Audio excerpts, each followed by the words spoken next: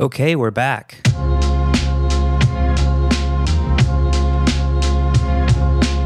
So you've probably heard the story about the little girl throwing starfish back into the sea.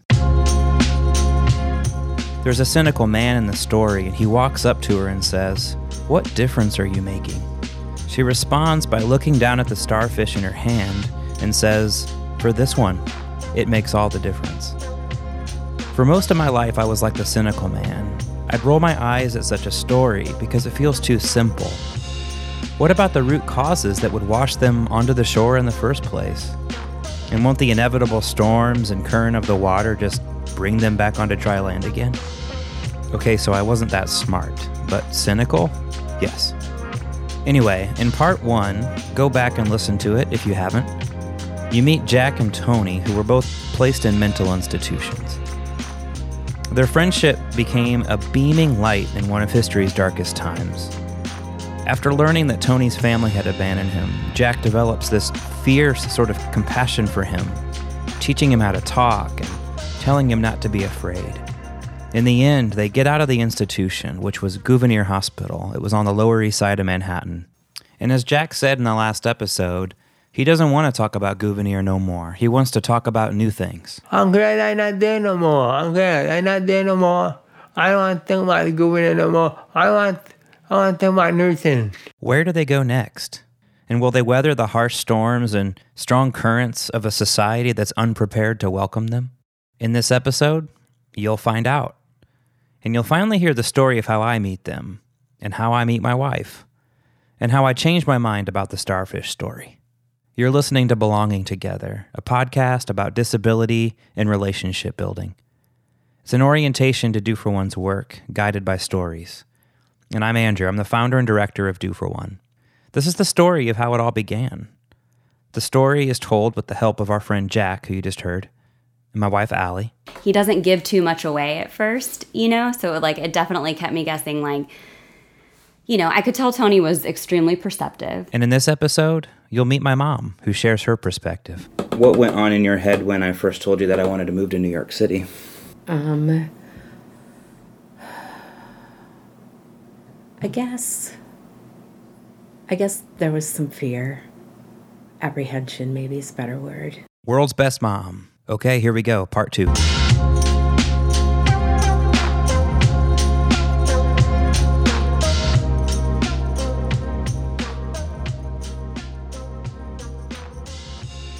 So Jack and Tony leave the institution, but before we continue that story, what about the others left at Gouverneur? A budget cut threatened them, saying they'd have to go back to Willowbrook on Staten Island. And the word was going around that people were dying sudden and suspicious deaths back at Willowbrook.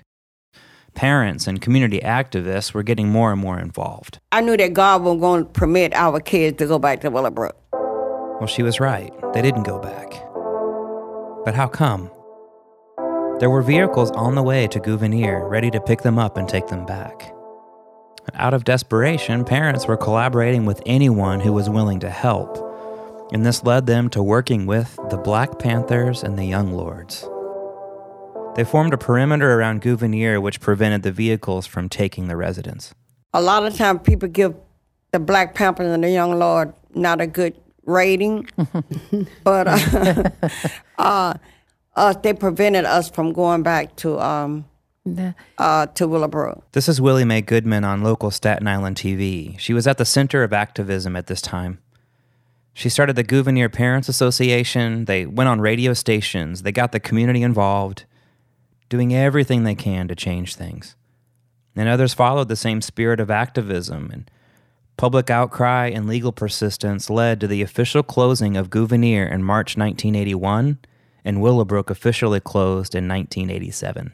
So that's a new lifetime. I was 1 year old. That's not 1 year old. Yeah, imagine the things that were happening in mainstream while this existed, right in the middle of the city, There's MTV, there's, it's the prime of the 80s.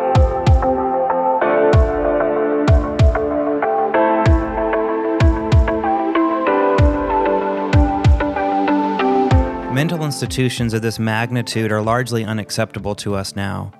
Those who were leading the way forward are trying to learn from history, asking, what were the mistakes that led to these institutions? The best way I think this can be answered concisely is by pointing to two major shifts in the way that people with impairments were perceived. The pioneers of the first mental institutions in the United States first created them for education. This was the first idea behind special ed. They were not designed for permanent residence the way they eventually became. This was around the late 1800s, and there are reports of people being discharged from institutions, becoming self-supporting adults. Some could begin work, others were able to return to their homes and care for themselves to a mild extent. Unfortunately, these mild successes were perceived as a failure, all because there wasn't a rapid and complete cure. So the predominant view shifted from people in need of special education to innocent victims of fate.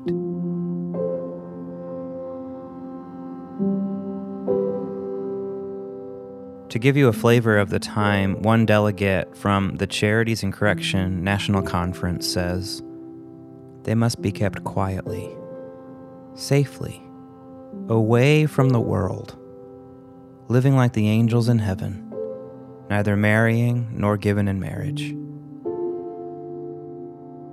Soon, medical science started to advance, which gave physicians hope that people could be cured.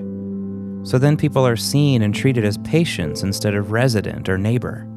People lived in hospitals and psych wards rather than homes, and people who care for them are mostly nurses and doctors. So an object of pity model quickly turned into what's known as the medical model, all of which led to the conditions of places like Willowbrook. As a point of reflection, Samuel Gridley Howe, the man who organized and led the first school for the blind in the United States, said, "Good intentions and kind impulses do not necessarily lead to wise and truly humane measure. Nowhere is wisdom more necessary than in the guidance of charitable impulses. Meaning well is only half our duty. Thinking right is the other and equally important half." For sure. So when you left Gouverneur, where did you go? I went to UTP apartment. I live on 3rd Avenue, 94th Street. Here Jack describes what's known as a supported group home, their first on 93rd Street and 3rd Avenue in Manhattan. 3 bedrooms. One bedroom for me and Tony together. And the other room it used to be Joe Oreo, it used to be another one. And he describes in detail his other roommates. Supported group homes are run by government agencies, occupied by several to a few roommates with significant disabilities and staffed by, say, 2, maybe up to 4 people at the same time. People who were once behind the 4 walls of an institution 24/7, never leaving, often never even going outside, are now living in more valued parts of the city where many have support staff whose job it is to provide opportunities for various activities like arts and crafts, work, volunteer work, and so on. I feel different in my life. I feel different in my life. I don't think about Gouverneur. I don't think about what I want to do. I don't think about Gouverneur. All I think about is what I want to do. I said I want to go out more. I said I want to do what I want to do. New forms of service offer the ability to set and achieve people's goals and find a sense of belonging in valued parts of society. That's the idea in theory, anyway. But there's a lot that we're up against in our efforts to achieve this type of support for people. The funding that's needed for programs, the years of waiting lists for people to receive these services, finding and keeping good staff, a society that's ready and willing to welcome people into their lives is another story. But still, there are services available now that the institutional days couldn't dream of. And here we have Jack and Tony doing what they can do to navigate this new reality. So Jack talks to his family about getting him a support worker. So what happened was my brother and sister, I said, I want to change. So we talk about it with my family. I said, can you do me support worker? Typically a part-time support staff that allows for people like Jack and Tony to engage in their neighborhood, such as visiting museums or pursuing hobbies like learning an instrument. Most people were going to group dayhab programs, something that Jack and Tony didn't want for a variety of understandable reasons, and reasons I won't get into here since we've got a lot to cover in this story. Jack is all the while looking out for Tony as well. Here, Jack is talking about a support staff working with Tony. Apparently, it wasn't working out so well. I said, you know what? You're young and crazy. You're young and crazy. I said, give me another support worker. I said, give me another support worker. I said, Tony don't want to be bothered with that. Tony doesn't want to be bothered like that. Yeah. Tony wants somebody that's calm. Tony wants somebody to not go off on him. To not go off on him? Yeah. Yeah. Jack then describes Tony trying out more and more support workers, stating that Tony would jump out of his chair as he'd do when he got angry. Yeah. He'd jump out of his chair and had Tony yelling at the support worker. I said, Tony, what are you yelling at him for? Tony, what are you yelling at him for? He don't want him to tell him what he's doing. He wanted somebody else instead of him. He wants somebody else instead of him. Meanwhile, I've lived in New York for 2 years, and this is around 2005. I asked my mom what she thought I'd be doing instead. Did you think I would stay in New York for as long as I have? Probably not. Yeah. But I don't know that I really had expectations of what that would look like. Mm-hmm. I just thought, It was hard. you need to do this. Maybe I thought that you would be on the road traveling around or doing something like that. Yeah. With the band or doing music somehow. Nope, wasn't doing that. I stumbled upon the opportunity to work for an organization that helps people with disabilities make choices about their lives and connect to their community. I became a support worker. When I first met Tony, it was on 27th Street. And I remember he was in his bed watching the Disney On 2nd Avenue. On 2nd Avenue. Yeah. 2nd Avenue and 27th Street. Yeah. And I remember, I don't know if you remember this, because I know you were in the room sometimes. Oh, yeah, I know that. I know. Yeah. He didn't talk much at first. Yeah. When I first met him, I was excited. A little anxious. It was my new job. I was ready to make a difference. And I was ready to make some money, hoping I could pay rent. Don't pursue this kind of job if you're looking for money. He greeted me, but with little eye contact and a hesitant grin. He had strong facial features, and he was slow to speak, and that added a lot of depth and intensity to every word and expression. His right arm swung around to clasp his wheelchair that was parked next to his bed. He seemed more concerned about his CDs and magazines and batteries laying on his bed than meeting me. I was pretty insecure. All I wanted to know was that he liked me. I was trying to impress him. And my supervisor, who was standing over my shoulder. But it wasn't until later that I learned how his family had abandoned him. How often he had been moved around from place to place, where he'd lose his belongings along the way, and how many well-meaning people had come in and gone out of his life before me. I learned I needed to be patient, especially when he speaks, so that he could express himself.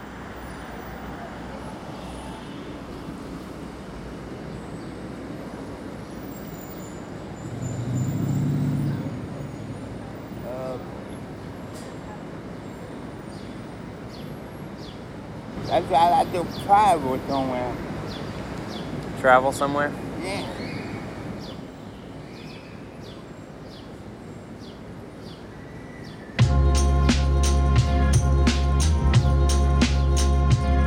He wanted to do what he wanted to do. He wanted to do what he wanted to do. He wanted to go out. He don't like to be in the house. He didn't like being in the house. He don't want to be in with his staff. He want to go everywhere. He want his brother to come get him, and he'd never come back, period. He wanted his brother to come visit him, but he never came back, period. I realized that he was very smart. His emotional intelligence far exceeded his ability to communicate with words, and this insight really pushed a button with Jack. And I feel like I feel like a part of his frustration, and Jack, you would know more than I would about this, but I feel like a part of what made him angry is that he was very smart.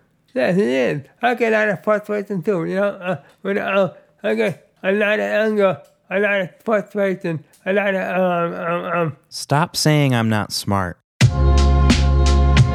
Don't think I'm not smart. I am smart. I really know what's going on without seeing. Yeah. Without seeing what I hear. I know what's going on without seeing. Without seeing, I hear. I've been listening to conversations a lot. I had to know what's going on in the life. You gotta know what's going on in my life. I want to know what's going on in your life. You got to know what's going on in my life. I'm very easy to talk. I'm very smart to talk. And don't let me down. I won't let you down. And this is the way I feel. That's the way I want to do.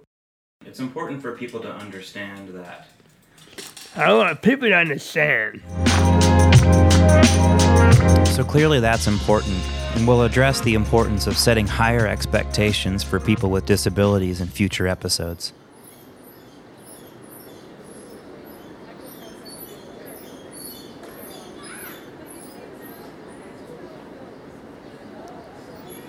Before I worked with Tony, the furthest he'd go is sitting just outside his door of his apartment, watching people go about their business day to day.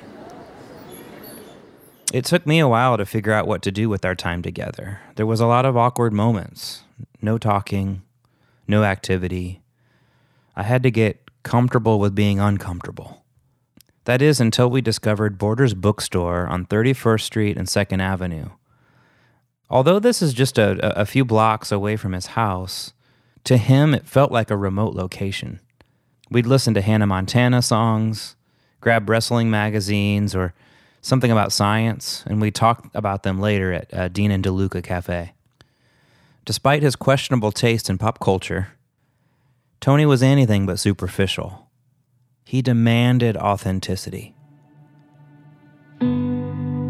He knew that the system was only there because it had to be, and he very much knew the difference between paid staff and someone who loved him and wanted to be with him. Tony would often vent about this when I was with him. Instead of doing something,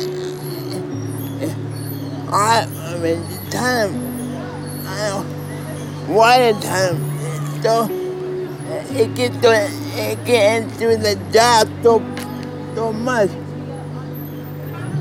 Coming apartment and that's what I want. I'd often leave feeling exhausted from our times together. And frustrated that I couldn't seem to please him. I wanted to be the one to save him. But in his view, I was just another support worker. I'd be out the door as soon as the next one came in. Tony's not the only one frustrated about the system. It's not easy.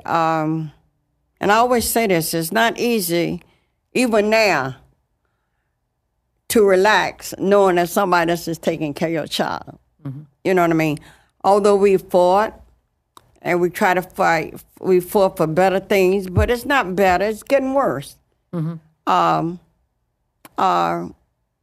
Only thing that's really happening that we in small Willowbrooks, not in a big ground wherever, and the children room may look a little different. They got a television, they got a little radio.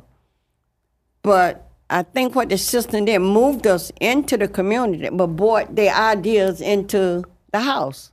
Mm-hmm. So the ideas haven't changed. You know what I mean? They still institutional thinking.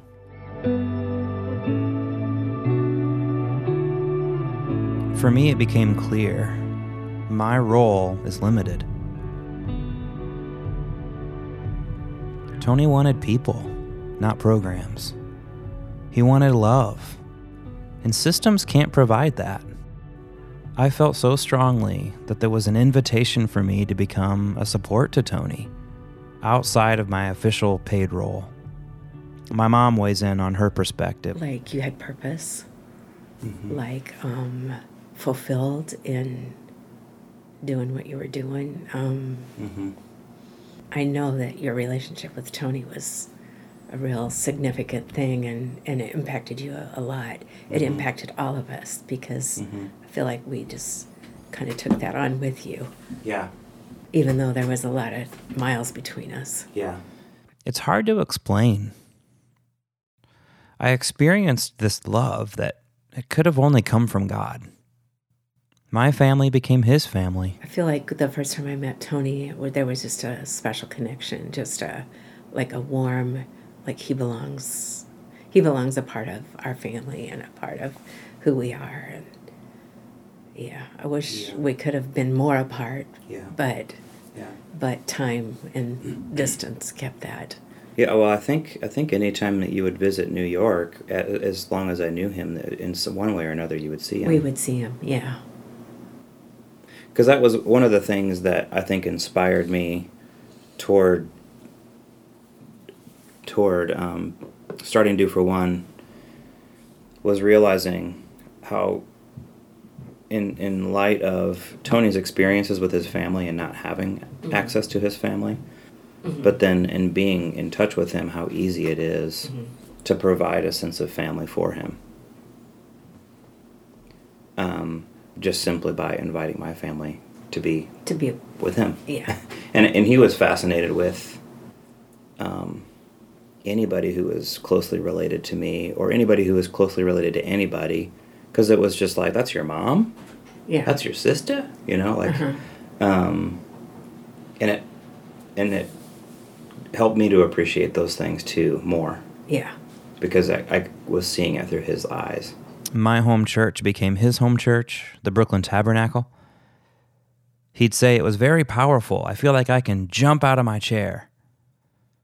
My friends became his friends. He taught me that life is worth celebrating. We wouldn't miss celebrating his birthday and other people's birthdays. We'd go to his favorite restaurant, Planet Hollywood.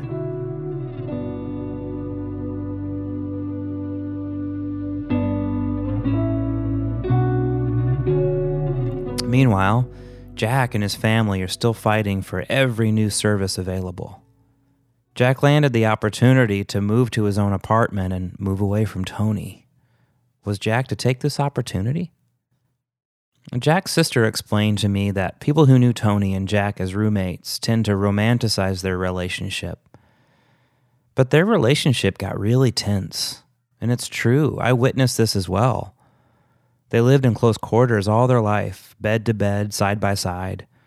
They'd often fight over the volume of Tony's TV shows versus Jack's radio shows and things like that. Well, when Jack's family approached him about a decision to move away from Tony, Jack's sister, over the phone with me, quotes Jack, word for word, his response. "Tony's got nobody. If he doesn't come with me, where is he going to go?"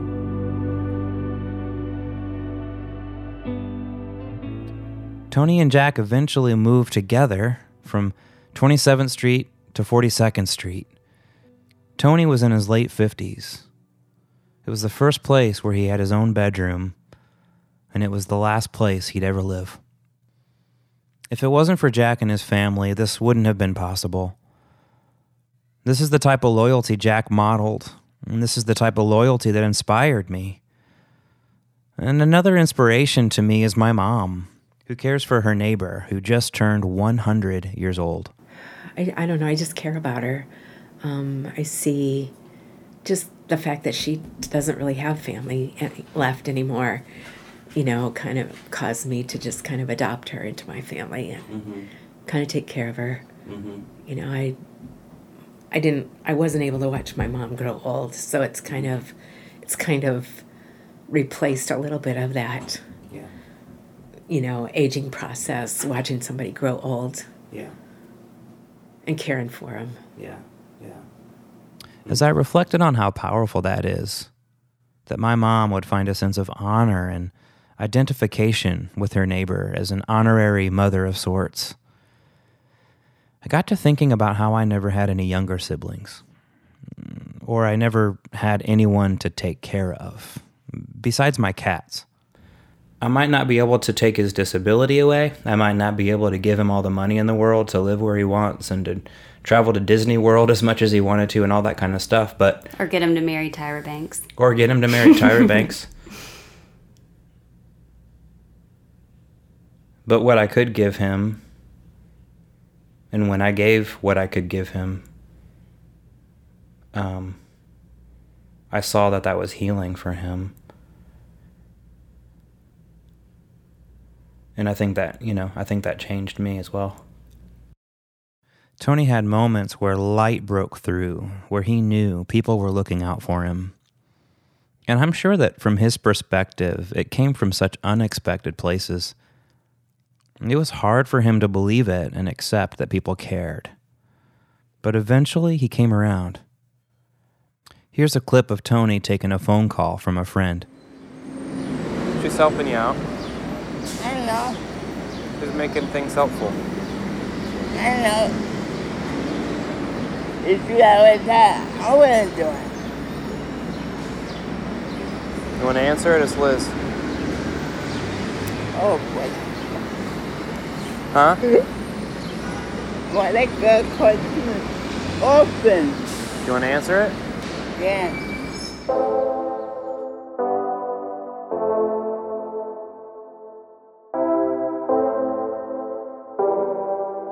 Little did I know, I was about to get another lesson in life on love. In 2011, I meet my wife. Not long into our dating relationship, she meets Tony. He doesn't give too much away at first, so it definitely kept me guessing, I could tell Tony was extremely perceptive. I knew that he meant a great deal to you, and I could tell that he was pretty wise and was a no-nonsense kind of guy, not really gonna put up with fluff. And so, I know I can be bubbly and just, with my demeanor, I was just oh my gosh, I think I was just praying and hoping I hope Tony likes me. But then I realized that, more importantly, I just liked him, he really made me laugh, and he just had this ability to bring things down to earth or something. And just kind of I don't know, just his little side comments or just kind of side laughs and stuff. For sure. Sometimes he would laugh or kind of comment what I was thinking, but nobody was saying about the situation, And a year and a half later, I proposed. So come on, pretty girl, the love of my life, to the top of the world, to the joy of our love. Allie and I learned that marriage and forming a family was a gift that wasn't just for us, but it was a gift that could be shared to the benefit of Tony, who longed for a sense of family. A larger scale example, but when you were, talking about the people that worked in a hospital, one person for 50 people, it's kind of it's 2 people for 1 person, so it's more care. There's, each person can carry just more of the responsibility, so it doesn't turn into something that's stressful. If there's a lot of needs that a person has, it could become taxing on one person, and then the joy, could be taken from that. I had no idea, like, going into marriage how kind of a desire to, like, hoard our time and our resources and just even our relationship, like, to us. But I think that, honestly, the times that we have stretched ourselves, I see so much fruit that comes from it. And it has strengthened us, I think, in a way that, like, it really just can't ever be undone. And it's a gift. So come on, pretty girl, the love of my life. Tony attended our wedding, and it's my understanding that this was the second and last time he'd ever travel outside of New York, and his first and only wedding he'd ever attended. Tony got a job around this time, too. Innovative programs like the one I worked at help people find paid jobs for people with disabilities. Again, this is something that institutional days could never dream of. Where did Tony work? None other than his favorite place to eat, Planet Hollywood, the best food in town.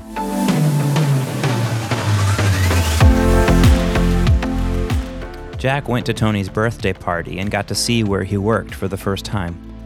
When I went to the party the first time, I said, "This is your job, you work here?" You work here? I said, "Yeah." They have a lot of food. Tony ordered meatball, spaghetti, Ordered meatballs, spaghetti, and all the potatoes. We got different kind of food. And then after that, we had cake and ice cream. Cake, ice cream, We had a couple of soda. soda. You know. So we had we listened to music and all that. Listen to music and all that.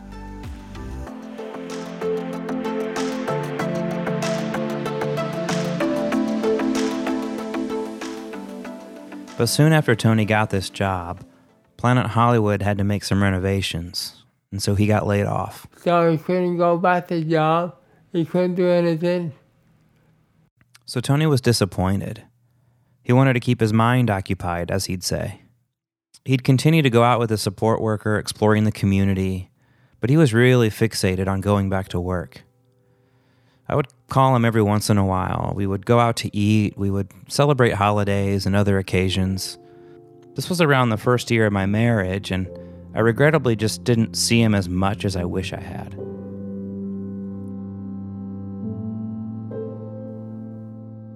And then Something changed in his body. something changed in his body. When he started to have pain. He started to have pain. When he got pain in his chest, He started to have pain in his chest. his heart stopped. His heart stopped. So Jack calls his brother. I called my brother. I said, come on, Ted, let's go in there. Tony's going to die. I said, let's go right now. I want to see it before he go. And then my brother, come over there. So they make arrangements to go to the hospital. We were all there. This was an intense moment for me, seeing Tony hooked up to machines, his eyes closed. I knew how deeply he felt things, especially the times when he knew he should not be alone. I just said simple things like, "Hey, Tony, I'm here." I just wanted to know that he wasn't alone. I then started to text all his friends he had made over the years. I texted one of his favorites, Laura, who's a chaplain. I received a message back from her right away.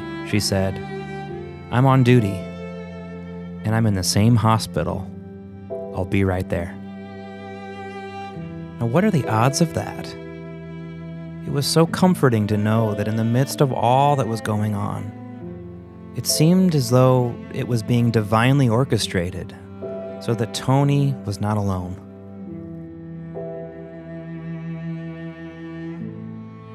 The following day, Tony dies. And by then, there must have been more than 10 of us in the waiting room. Some former colleagues, others from his residence, friends from church, Jack, Allie, me. We were all gathered in a circle around his bed where his body lies. Not knowing exactly what to do, some of us bow our heads and start to pray. One by one, people take moments to go near his body and leave. It is so complicated for Tony, and but my mind, I understand, is he wants something more. He wanted something more. Tony would often say, "I wish I could go home, but I can't." He said he wouldn't go home. His family left him. He hated Tony's feelings. Tony don't like the way you do that. And, his brother never come back. When he'd say, "I wish I could go home, but I can't," I always took this as some theological statement for the feeling that we all have when we face our darkest moments. But as Jack states, he wanted a girlfriend. He wanted a girlfriend, and he don't have a girlfriend. Like I said the same thing. Then, as I was interviewing Jack, he leans in, and you hear his wheelchair because he's leaning in with intensity. He says, he's in a better place now, man, and I'm happy anyways. Yeah. But I'm happy in a better place. I mean, He is. I'm happy anyway.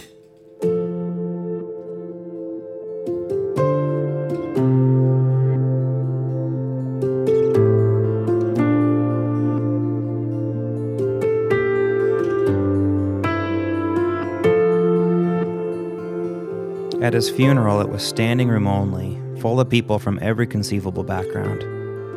Former and current staff, former and current roommates, friends from church, all of us who had been deeply impacted by his life.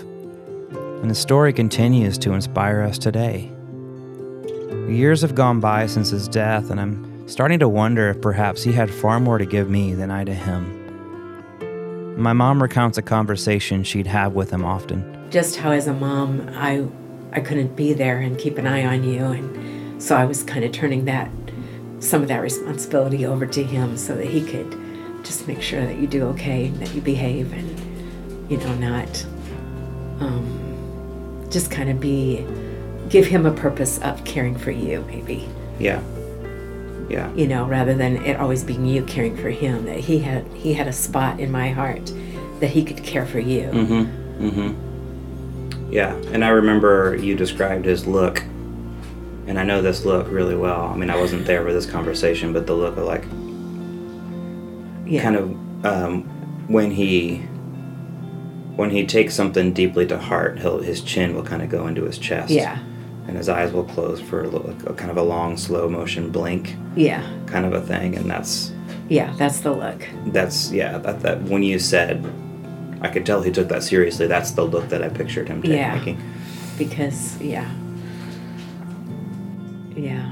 probably nobody ever asked him to do anything with responsibility like that. Yeah. Like that I could do that? Mm-hmm. Mm-hmm. You might say I turned my back on the cynical man at the beach, and I knelt down to join the little girl throwing starfish back into the sea, one by one. It's not at all to say that systematic issues don't matter. It's just to say that there's no better way to learn about the root causes than to stay close with the real lives that experience injustice. There's simply no replacing personal relationships. And I hope you get it. It's not that I did so much. There's a lot more that I could have done. All I really did was offered my common sense and neighborliness to a really complicated situation. You might be listening and thinking of someone you know, a grandmother, a neighbor, or perhaps a lonely person at church or work that no one talks to. And if you don't know someone, we can help with that. Tony didn't want transactional relationships. He wanted family. Tony never settled for the institutional life he was forced into and told that this is just the way it is for people like you. He never stopped searching for something more. When Tony was excited about something, we all were. He taught me to face the reality that even the most innovative of programs and ideas, if done without love, accompanied by genuine relationships, nothing will work. And Tony longed for home, and in doing so, he points us to a distant country, not of this world, where there is no more depression, no more disability, no more institutions.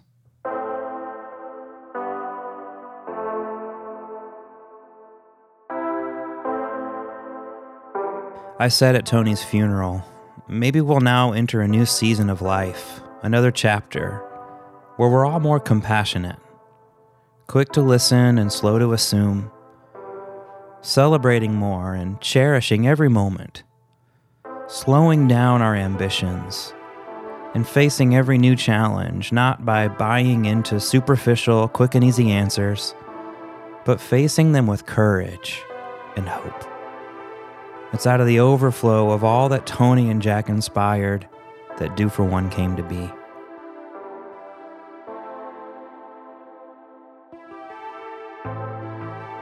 We'd love to hear from you.